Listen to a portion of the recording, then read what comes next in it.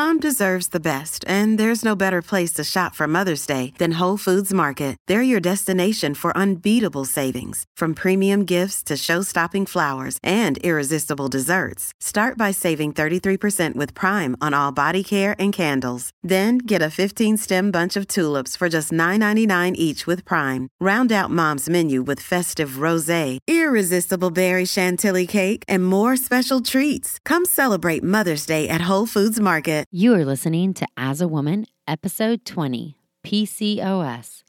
Listen as we talk about polycystic ovarian syndrome, or PCOS.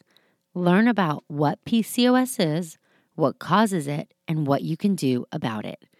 Learn about the impact of lifestyle factors to help control PCOS and your options for fertility treatments. Welcome to As a Woman, the podcast hosted by fertility physician Dr. Natalie Crawford to educate and empower women. Each week, learn about your health, your fertility, and how they relate to your true self. Become a part of the community fostering collaboration over competition while learning how to authentically find your voice and amplify others as a woman. Hi, friends. Welcome back to As a Woman. You are listening to episode 20, PCOS. This is probably one of the most requested fertility episodes. And I talk about PCOS all the time. Probably every single day in my clinic, there is some mention of PCOS. What it is, what it isn't, how we diagnose it, how we treat it. And there are entire podcasts, whole series devoted to PCOS. And we're going to try to go over it in just one episode to give you my take on what PCOS is, how we treat it, how we manage it, and what we can do about it. So the first thing is, I hate the name. Probably every REI you will ever talk to will say, oh, PCOS, it's a terribly named disease, because it is a terribly named disease. This is a bad name. It makes you think that the cysts are the problem. And I'm going to say this, PCOS is not a cause of not ovulating, it's a consequence. And I'm going to go into that when we talk about the diagnosis. But the disease is named because polycystic ovarian syndrome means that there are lots of small cysts in the ovary. And what are cysts? A cyst is a fluid-filled structure on ultrasound. So a follicle is a cyst. Yep, when you are about to ovulate and you have a follicle, that's a cyst. And so PCOS means a woman has lots of small follicles that are not responding to hormones. So it is not the problem. The cysts themselves are not a problem. But PCOS is the consequence of the problem, which is hormone dysfunction. And so I'm going to dive right into what PCOS is. And the truth is that I will often tell patients PCOS is like a stubborn ovary. And I don't think that's an inaccurate statement, but it's certainly simplifying the problem. The real problem here is that the communication between the brain and the ovary is dysfunctional. So you know, if you've listened to this podcast before, that the brain sends out two different hormones to the ovary. FSH, which is follicle stimulating hormone, and LH, which is a luteinizing hormone. They do different things. So in the simplest way to think about it, FSH controls a follicle growing. That's what happens in the first half of a cycle that causes you to then ovulate. And LH is then the hormone that helps stimulate progesterone production. That makes you feel like there's no LH happening in the follicular phase, but there really is. LH is also very important in the production of hormones. The ovary is a hormone-making factory. I know you probably never thought of that before, that you are a woman and your ovary is a hormone-making factory, but it is. And it is controlled by these hormones. And LH is really the stimulus for steroidogenesis, or the making of hormones. What happens, though, in PCOS is that the brain tends to send out an abnormal signal. So LH and FSH, they're both secreted in pulses at different frequencies and different amplitudes. But the easiest way to think about it is there's an increase in LH. So the pulse frequency, so it starts being secreted at a faster rate, which leads to the ovary getting stimulated to make androgens over estrogens. And androgens are your male hormones. And the ovary, the steroid hormone making powerhouse that it is, loves to do its job. And so it hears LH and it says, oh, I'm going to make some hormones. And it makes lots of male hormones. What also happens is that the ovary's a little stubborn when it comes to making follicles or making a follicle to ovulate. So remember back to that menstrual cycle episode or to age and fertility when I use my favorite analogy, which is a woman is born with all the eggs she's ever going to have, and they're trapped in a vault inside her ovary. And at the start of every month, a group of eggs is released from the vault. This process constantly happens, and these eggs are waiting to get a signal from the brain, and the brain signal is FSH. Well, in PCOS, the number of eggs released from the vault is really high, and the signal FSH from the brain is normal. And the signal gets dispersed between all of these eggs, and none of them respond. There's so many that the signal becomes so faint between all of them that it's not strong enough to get just one to respond. And maybe you're listening saying, well, I don't understand, Nat. Like, you've told me before that FSH and estrogen are communicating to each other. So if the ovary's not ovulating, why is it not signaling to the brain to send out a higher pulse of FSH? And the truth is, it can't. So every small antral follicle makes some estrogen. Usually that number is very low. So when they're just in the antral follicle stage or the I'm not growing stage of follicle development, then this low estrogen level tells the brain, hey, you need to send out more estrogen. But in PCOS, there are so many small follicles all making a small amount of estrogen. It is just enough estrogen to prevent the brain from sending out a stronger signal. So the brain sends out just the regular amount. The signal's getting dispersed, but there's enough small estrogen being produced to tell the brain, hey, we're good. The way I describe this to patients, so essentially the exact same thing, is that more eggs are released from the vault that month. The FSH signal is getting dispersed, and so no follicle is being made. However, all those small follicles are making just enough estrogen to prevent the brain and ovary from communicating properly. However, the ovary is a powerhouse hormone-making machine, and it likes to do its job right. So it can't really make enough estrogen, so it makes testosterone. The pathway for the LH to androgen production becomes the preferred pathway, and it becomes easier. So those male hormones are made in a much higher production rate than the estrogen production rate, and therefore you're getting a hormone imbalance.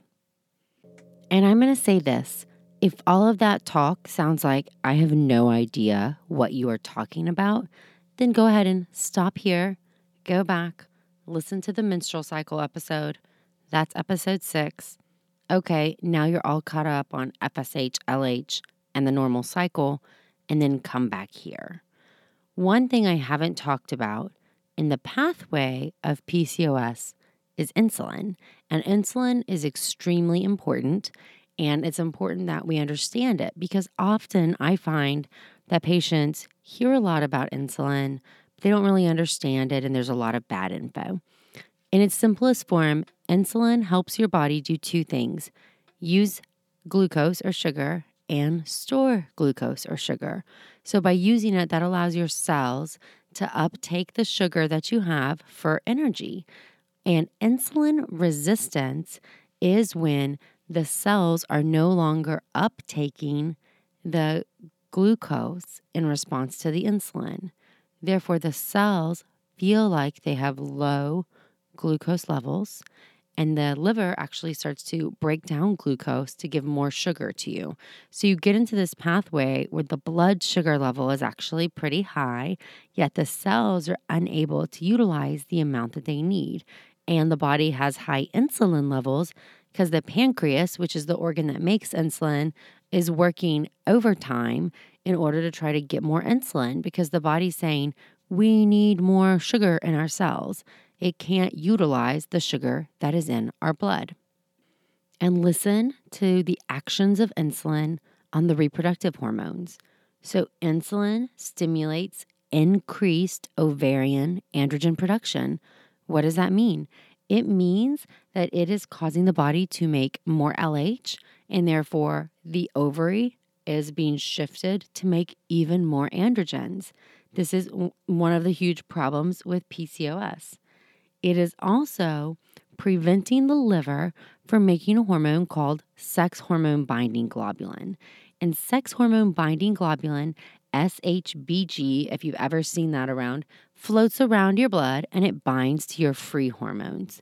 What happens is it loves to bind to your free testosterone, and your body can't use hormones that are bound to SHBG. So if you have high SHBG levels, super good, you can't access this floating around testosterone. It's like it's not there. But when your sex hormone binding globulin levels are low, that means there's actually less testosterone that's bound and more testosterone that is free and circulating around your body, causing impacts on your cells. So insulin, in addition to all the other actions it has on the body, is causing your ovaries to make more androgens and causing more of those androgens to be free in your bloodstream and have clinical signs and symptoms. Now, not every woman with PCOS has insulin resistance. That is not what happens to everybody. It's the majority, so 50 to 70% will, but there are some women with PCOS who do not have insulin resistance. And so that should come to tell us, hey, this is not a primary cause of PCOS, although it is a large contributor to making the disease worse for the vast majority of women. And let's also talk about obesity. Obesity both predisposes you to PCOS and makes PCOS worse. The reason why is your fat cells, they are little hormone-making factories, you guys, and they make a form of estrogen called estrone. Essentially, this estrone can do a couple different things. One is that it can be aromatized. That's a fancy word. For my med school listeners, it's using the hormone aromatase. Regardless, it's making into androgens. So estrone, testosterone. And so fat cells are making testosterone. That sucks. Also, that high estrogen level is contributing to that feedback to the brain saying, hey, don't send out more FSH. We're okay. We're making enough estrogen. Other things that happen when you're overweight or obese is that your liver makes less sex hormone binding globulin. So like I said, with insulin resistance, you have less sex hormone binding globulin, more free circulating androgens having clinical effects, and obesity potentiates or makes worse insulin resistance. So if you have increased insulin levels, even more, an even further degree of insulin resistance, that's contributing to that steroid production pathway that is favoring the androgens or the male hormones. And so not every woman who is overweight or obese will have PCOS, and not every woman with PCOS will be overweight or obese. That's hard because there's a lot of misguided literature out there or people talking on social media, and there are plenty of thin patients with PCOS. It is an endocrine disease, a communication dysfunction between the brain and the ovary that obesity makes worse. Obesity can contribute to, but it is not exclusively associated with obesity. So wipe that out of your head. And now a word from one of our sponsors, Apostrophe. With the temperature starting to warm up, I'm so excited the summer is around the corner and getting ready and looking forward to the summer months. But I know that when I'm outside, enjoying nature, I need to pick up supplies to prepare myself for summer adventures. And if you want to get your skin glowing in time for summer, it's time for you to get started with Apostrophe, who is sponsoring this episode. Apostrophe's goal is to help you feel confident in your own skin. So whether you're dealing with breakouts, signs of aging, or acne scarring, Apostrophe will help you love the skin you're in. I personally love that you get access to an expert dermatology team, a tailored treatment plan. It's simple to sign up for your first visit, and there is no in-person appointment or trip to the pharmacy needed. We have a special deal for our audience. Get your first visit for only $5 at apostrophe.com/AAW when you use our code AAW. That's a savings of $15. This code is only available to our listeners. To get started, just go to apostrophe.com/AAW and click Get Started. Then use the code AAW at sign up and you'll get your first visit for only $5. Thank you, Apostrophe, for sponsoring this episode. And now a word from one of our sponsors, Quince. The weather's getting warmer, so it's time to say goodbye to jackets and sweaters and hello to shorts and tees. I wanted to update my wardrobe for the long haul without spending a fortune, and luckily I found Quince. Now I've got a lineup of timeless pieces that keep me looking effortlessly chic year after year.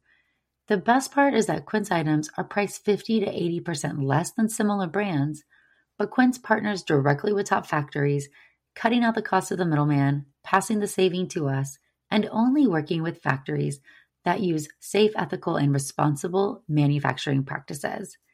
I personally cannot wait to wear my cute tan linen set this summer. So it's your turn to get warm weather ready with Quince. Go to quince.com/AAW for free shipping on your order and 365-day returns. That's QUINCE.com/AAW to get free shipping and 365-day returns. Quince.com/AAW. Thank you, Quince. And now a word from one of our sponsors, Ritual. Did you know that women were excluded from clinical research policy by federal law until 1993? But women belong in scientific research. They're essential, and Ritual knows this. I choose Ritual multivitamin every day because it is easy to take, and I know that I am getting high quality and traceable ingredients in a clean and bioavailable forms. In fact, Ritual conducted a university-led human clinical trial for their Essential for Women 18 Plus multivitamin to assess its efficacy, and the results showed increase in vitamin D levels by 43% and omega-3 DHA levels by 41% in just 12 weeks. No my shady business. Ritual's Essential for Women 18 Plus is a multivitamin that you can actually trust. Get 25% off your first month at ritual.com/AAW. Start Ritual or add Essential for Women 18 Plus to your subscription today. That's ritual.com/AAW for 25% off. Thank you, Ritual. So I just talked for over 10 minutes about the causes of PCOS and the hormone dysfunction that leads to it, without it all talking about the clinical signs and symptoms or the diagnostic criteria. And I think that's because so many people get hung up on the diagnostic criteria. They're missing the point. They're missing what causes the disease. But the diagnostic criteria are the diagnostic criteria, and so they're called the Rotterdam criteria. And I'm going to tell you what they are, and I'm going to give you my thoughts on them, because you know I always do that. The diagnosis is made by having 2 out of the 3 following things. One is hyperandrogenism, and that can be diagnosed by either blood levels that are elevated for androgens such as testosterone or DHEAS, or clinical signs of high androgens such as facial hair or acne, or losing your hair in your temporal area, like a male pattern balding. Those are signs of high androgens. Number 2 is irregular or absent periods. And I'll go ahead and say most REIs, or at least myself, this is like hallmark of the disease here.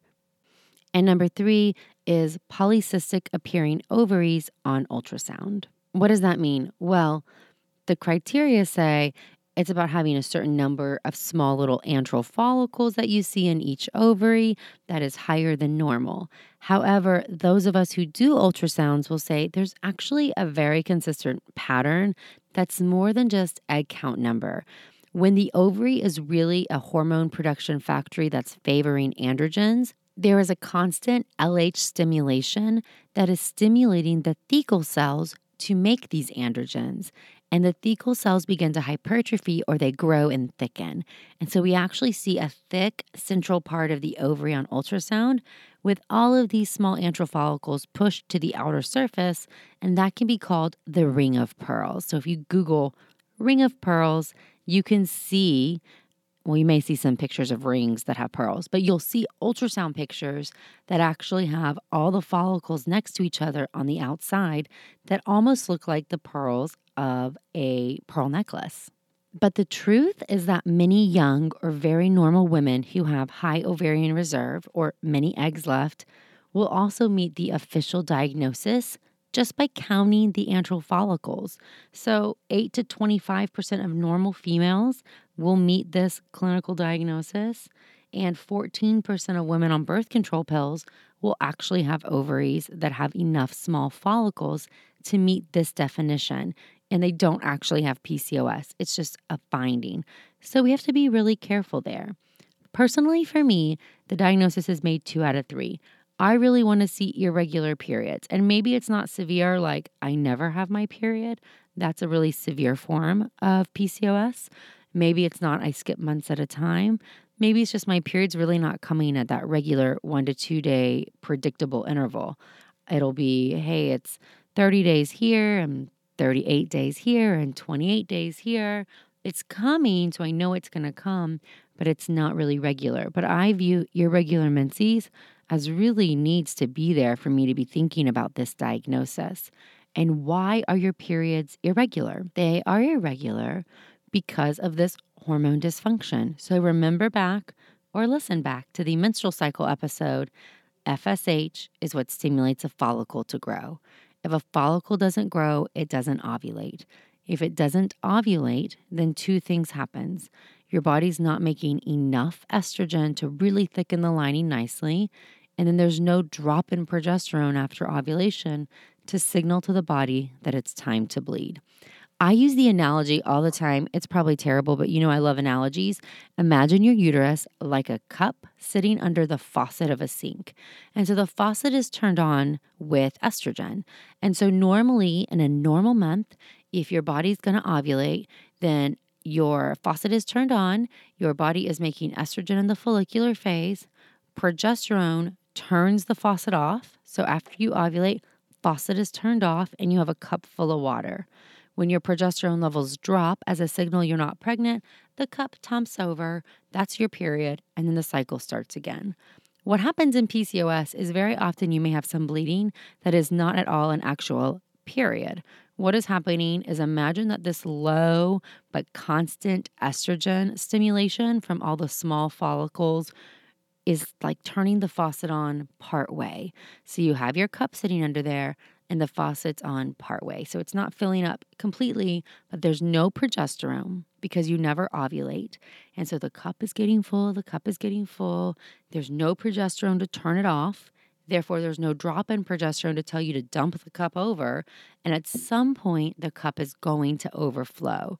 And that is your anovulatory bleed or your breakthrough bleeding or your random, I bled, but I didn't actually ovulate. Your uterus just overflowed the amount of endometrial tissue. While we are on the subject of irregular menses, and you just heard me say the problem is this hormone dysfunction, the ovaries aren't getting stimulated with FSH, there's no progesterone made because there's no ovulation. My biggest pet peeve is when patients are told, even by providers, that the problem is an estrogen to progesterone imbalance and that I need to give you progesterone pills because that's going to fix it.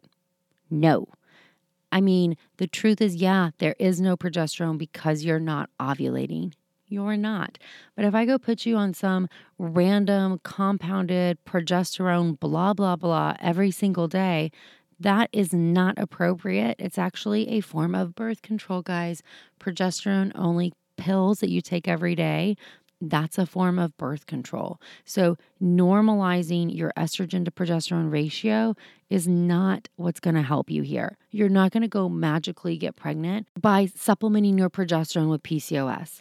No progesterone because no ovulation. No ovulation because of hormone dysfunction. Just giving yourself progesterone, not going to cure the problem. What you will see, and sometimes we use as management here, is some progesterone pills to make you bleed. If I go back to my cup analogy, if you never have a period, your faucet is turned on because you have PCOS and your body's making some estrogen levels, your cup is getting full and full and full. It's never getting the stimulus to really tump it over. And so some of that water in the cup at the bottom has been sitting there for a long time, and that can predispose you to endometrial cancer or uterine cancer. And we as doctors are always fearful of cancer. We always want to catch it. And we don't want you to be doing anything that can cause you to have a higher risk of cancer. And so you may have an OBGYN or a doctor who says, I'm going to give you 10 days of progesterone pills to prevent you from getting cancer. And what they are doing is turning the fountain off. That's when you take progesterone. And then they're causing your cup to dump out. When you come off the progesterone, you have a drop in your levels and you will bleed, and they are getting rid of all those cells that have been sitting there in your uterus. And so progesterone can be a treatment for irregular periods so you don't develop uterine cancer. But PCOS is not a problem, a hormone imbalance of estrogen and progesterone. No, PCOS is a hormone imbalance of estrogen and testosterone. The low progesterone is a side effect of not ovulating. But those Rotterdam criteria for diagnosing the disease is to have 2 out of the 3. And so 1, again, is high androgen signs. That's either tested by blood or clinical symptoms. Number 2, irregular periods. Number 3, polycystic appearing ovaries on ultrasound. There are some other associated findings that many patients with PCOS have. And even though they aren't part of the diagnostic criteria, your doctor should be checking for some of these things or at least talking about management of them because they are important. The first one is insulin resistance, as we already talked about.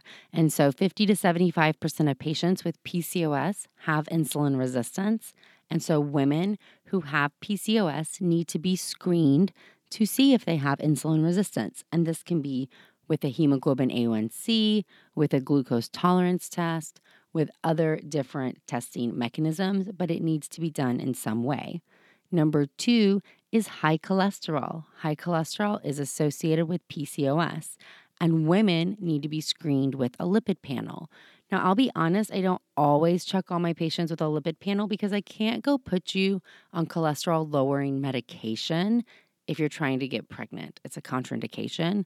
However, sometimes I do test for it to have further evidence that we need to make lifestyle changes for you to have the highest chance of being healthy and having a healthy pregnancy.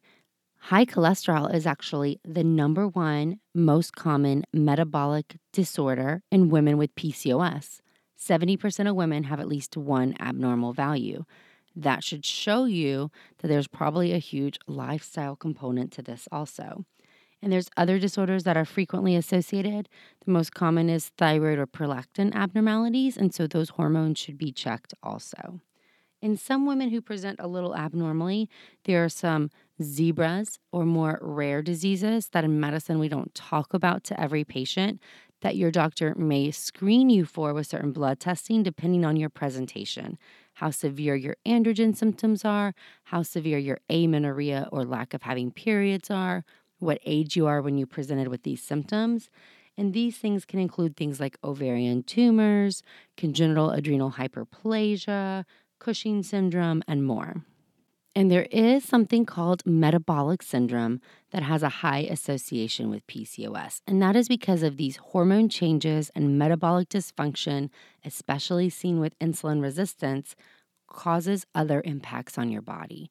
So insulin resistance is obviously not just impacting your reproductive hormones, that has a huge impact on other organs and how your body functions.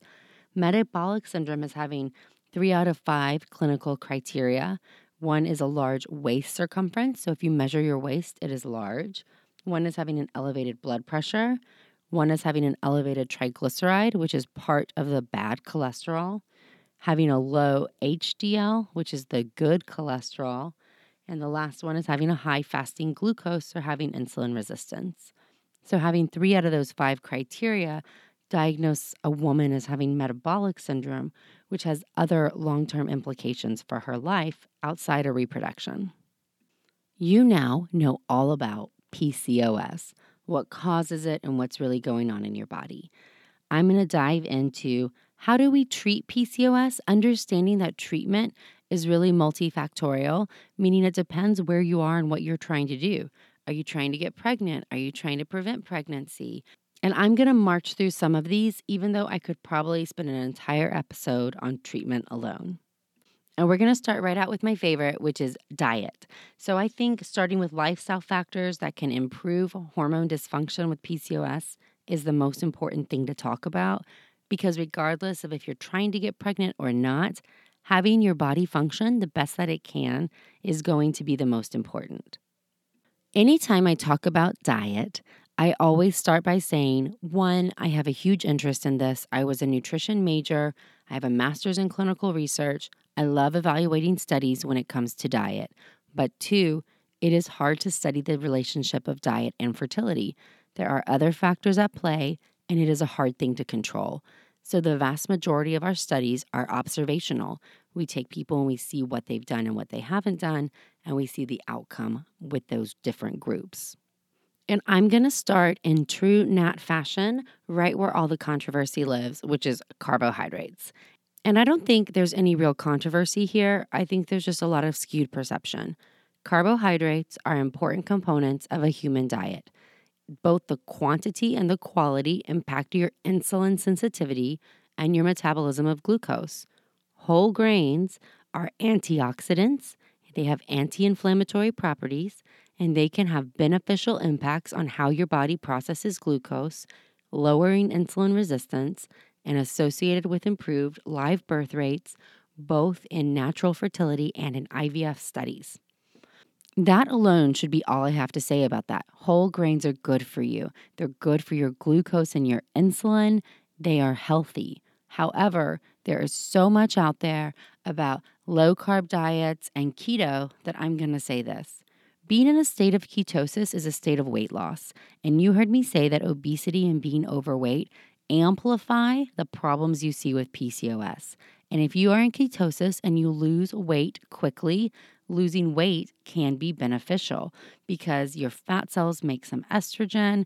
That estrogen and testosterone is going to lower when you have less fat cells. Your insulin resistance is going to improve when you have less fat cells. So there is a transient benefit to losing weight, and ketosis can help you lose weight. That's why you will see that it is sometimes a fast-track weight loss plan. So you do see hormone changes with a ketogenic diet that are temporary and transient. However, we haven't associated the long-term use of a ketogenic diet with an improvement in pregnancy rates. And one study even showed a decrease in success with IVF. Less eggs were retrieved and there were no pregnancies in a group that had gone onto a ketogenic diet in between cycles. So again, a ketogenic diet or a low-carb diet can be associated with a fast track to weight loss. Often this is because it is just the only thing that's pulling patients off of a standard American diet. And of course, any diet where you're also eliminating out sugar and processed foods is going to be good for you and result in some weight loss. It's not necessarily that those whole grain carbohydrates are bad for you. It is that you're eliminating out so many other things. And I think it's important to realize that the old dogma with PCOS was lose weight at any cost. The weight is the problem, the weight is the problem. And you already heard me talk about how being overweight and obese amplifies the problem. And weight loss can help reverse some of these changes. But as our science is getting better, we are learning that it is more than just losing weight that's important. The things we are putting into our body, the quality also matters. There have also been studies, one of them is really well known called the Nurses' Health Study, which has showed us that for every serving of protein that came from a plant-based source over an animal source, women had higher rates of ovulation. Similarly, embryo development in IVF cycles has been shown to be lower in higher consumptions of meat, especially red meat, although that study wasn't particularly in PCOS, it was in all patients. But other studies, especially outside the fertility community, but looking at insulin resistance, have shown us that protein from animal sources increases insulin resistance. and is highly inflammatory to the body. There's also a big association with advanced glycolation end products, or AGEs, and your diet consumption and smoking. So we're going to take it, you're not smoking. Okay, there, that's done. So why are we putting dietary things into our bodies that are so bad? Getting AGEs from meat and how your meats are cooked, that's one of the number one dietary sources. And AGEs can cause cellular damage, inflammation, insulin resistance, and lead to obesity. Therefore, because of all the reasons we've talked about here, they are so bad for women with PCOS. So in PCOS patients, I'm recommending lowering your meat content, so tending toward a whole food plant-based diet, eliminating out sugar and processed foods. Whole grain carbohydrates are not the same as your refined processed foods. So improving your insulin resistance by eating lots of fruits and vegetables, by eating whole grains, by limiting your meat, and by knowing that things like soy, omega-3 fatty acids, good healthy fats are not bad for you. And other lifestyle factors, if you are overweight, you should try to lose weight. This is not your doctor or me trying to be mean to you. We know how difficult it is for patients who are overweight to lose weight. We know that that's a constant struggle, especially if you're trying to get pregnant. However, it's important. And that's why studies have shown that even losing a small percentage of your body weight can restore ovulation, because we talked about how fat cells make insulin resistance worse. They make their own hormones. They are contributing to this extra imbalance. And so trying to lose weight is going to be important. But outside of diet and weight loss, other things that we do, one is that vitamin D supplementation. I'm putting all my PCOS patients on vitamin D. This research is emerging, but it's looking like vitamin D is anti-inflammatory and helping combat some of the insulin resistance and inflammatory things we are seeing in patients with PCOS. You're also going to most likely hear your doctor talk about metformin. And what is metformin? Metformin is what's called an insulin sensitizing agent. And so in general, it is improving the sensitivity of your cells to insulin. And so their cells can take sugar in easier. Therefore, you're lowering your resistance to insulin. Your liver's not making as much sugar because your body is getting what it needs out of your bloodstream. And so it is improving how your body is functioning. It has some not so fun side effects like stomach upset or diarrhea, and usually these get better with time. So you'll often see us titrate a dose up. And not every patient with PCOS needs to be on metformin, but certainly if you have evidence of insulin resistance or if you have symptoms of metabolic syndrome, often your doctor is going to be recommending this. Metformin alone in some patients, even though it was a small amount, has been associated with improving ovulation just by dropping this insulin resistance level and therefore letting the ovary function a little bit better. And certainly we're seeing that combined treatment can be beneficial for patients when we're trying to get them to ovulate or respond to fertility treatments. And another thing that can sometimes help with insulin resistance is a supplement called myo-inositol. And if you've heard of that, what it is, essentially it's a second messenger in how the body processes sugar. And so taking myo-inositol has been shown to improve insulin sensitivity in some patients. And so that is something that you may hear a doctor or hear other people talk about to help manage PCOS. And one thing I do not like my patients with PCOS taking is Vitex. Vitex is an herb. It's called chasteberry, and it changes how your hormones function. It may increase your progesterone levels, which is like a birth control. In any ways, the problem is not a progesterone imbalance. So don't waste your time with Vitex. And if you come into my office and you tell me you're taking it, I'm going to draw a big line through it. Now, if you are not trying to get pregnant with PCOS, I want to regulate some of your other symptoms. And so depending on how irregular your periods are, we may talk about putting you on every few months a dose of progesterone to get that lining inside your cup of your uterus to dump out so that you have a period.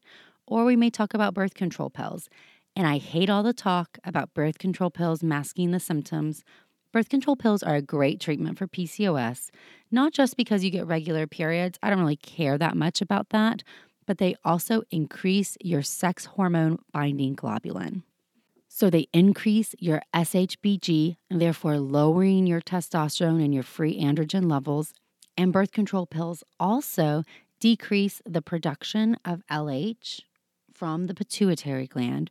Remember that LH is the driving force to make androgens inside the ovary. So you are both having less androgens produced and less androgens circulating free in your blood. Therefore, birth control pills are really great at helping decrease some of the clinical symptoms that women have with PCOS. And another treatment, if you're not trying to get pregnant but you do have clinical androgen signs, is spironolactone. Spironolactone is an aldosterone antagonist, but it also binds the androgen receptor. So those androgens can't act on your tissues. This can cause birth defects if you get pregnant, so you will see us do this in conjunction with birth control pills or effective contraception. And what if you are trying to get pregnant? Well, I can't use spironolactone or birth control pills. I need to make you ovulate. That's usually the number one problem with how PCOS is impacting fertility. It's not the only problem. That's really important to know because of the metabolic dysfunction, the high insulin resistance. There have been associations with PCOS and poor egg quality and higher miscarriage rates. So ovulating is not your only problem. We need to be doing everything we can to improve those metabolic abnormalities that you have. But I'm a huge believer, before I'm going to make you ovulate, I want to make sure that I'm not missing something else. Because I see plenty of couples who the woman has PCOS, but the male partner has no sperm. Or the woman has PCOS and also her fallopian tubes are blocked. I'm not saying it is wrong at all if your general OBGYN says, let's try a few months of making you ovulate and see if you get pregnant, especially if you are young. That's a fine approach. But by the time you get to me, I want to know everything. I love data. I'm super nerdy. I don't want to be missing something. You'll be mad at me if you just paid money and we tried many months of getting you pregnant if it was never going to work. And so, presuming everything is normal, our first approach is ovulation induction. We can either do that with oral medications or injectable hormones. Oral medications include letrozole or Clomid. You may have heard of these. Now, they work differently. Clomid binds to the brain while letrozole works peripherally, but the net result is very similar, meaning they lower the body's estrogen level. So if you remember, this feedback between estrogen and FSH is a little dysfunctional because those small follicles are making estrogen or the fat cells are making some estrogen. Estrogen is lowered when you use these medications. The brain then says, oh, there's less estrogen. I need to send out a higher dose of FSH, and you'll have a follicle grow. Clomid's been around longer, so it was the medicine we used for a very long time. A study then came out comparing letrozole and Clomid and showed specifically for women with PCOS, there were higher success rates with ovulation induction with letrozole. And then a recent study, just came out this year in 2019, showing that for some resistant women with PCOS, the combination of letrozole Clomid together may actually have even improved success rates. We sometimes add on extra treatments with oral medications, such as metformin, dexamethasone, using a trigger shot, progesterone after you ovulate to try to improve the efficacy of the cycle. Injectable hormones are gonadotropins. And so that means that we are actually giving the hormone that causes the follicle to grow and the egg to mature. And that's an option as well. I'll be honest, gonadotropins are tough with women with PCOS because finding that magic spot where you ovulate just 1 or 2 eggs, but not 7 eggs, can sometimes be difficult. And the rate of multiples is different with these 2 different treatments. So with oral medications, the rate of having multiples, twins is about 5 to 8%. Triplets is 1 in 300. And I have certainly seen triplets with Clomid or letrozole cycles alone. So don't act like 1 in 300 is 0 because it's not. With injectable medications, these numbers are higher. So the risk of twins is about 20 to 30%, and the risk of triplets is about 1 to 3%. Those numbers scare us as REs. And the other option we have is IVF, or in vitro fertilization. Without going into it in tons of detail, IVF is great, has the highest success rates of all treatments that we can offer. With PCOS, you have a lot of eggs. you have all those antral follicles. So we're often going to get a lot of eggs at egg retrieval, and there is strength in numbers with IVF. It is also the lowest chance of multiples because we control that better by how many we put inside. So we put one embryo inside, you have a 1 to 2% chance of multiples based on identical splitting of an embryo.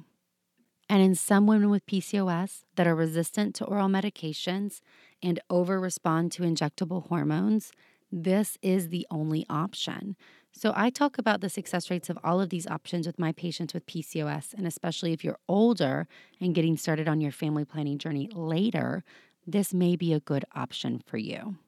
Guys, I'm going to wrap it up here. I appreciate you listening if you've listened to this point. We will probably retouch on PCOS and go into treatment and diet specifics more in a different episode later, but I wanted to put it all here because I talk about this all the time.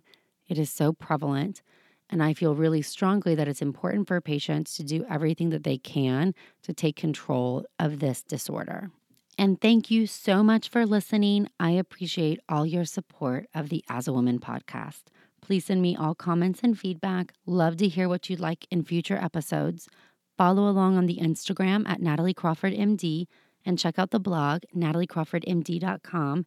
And stay tuned for next week, episode 21, The Secret to Instagram.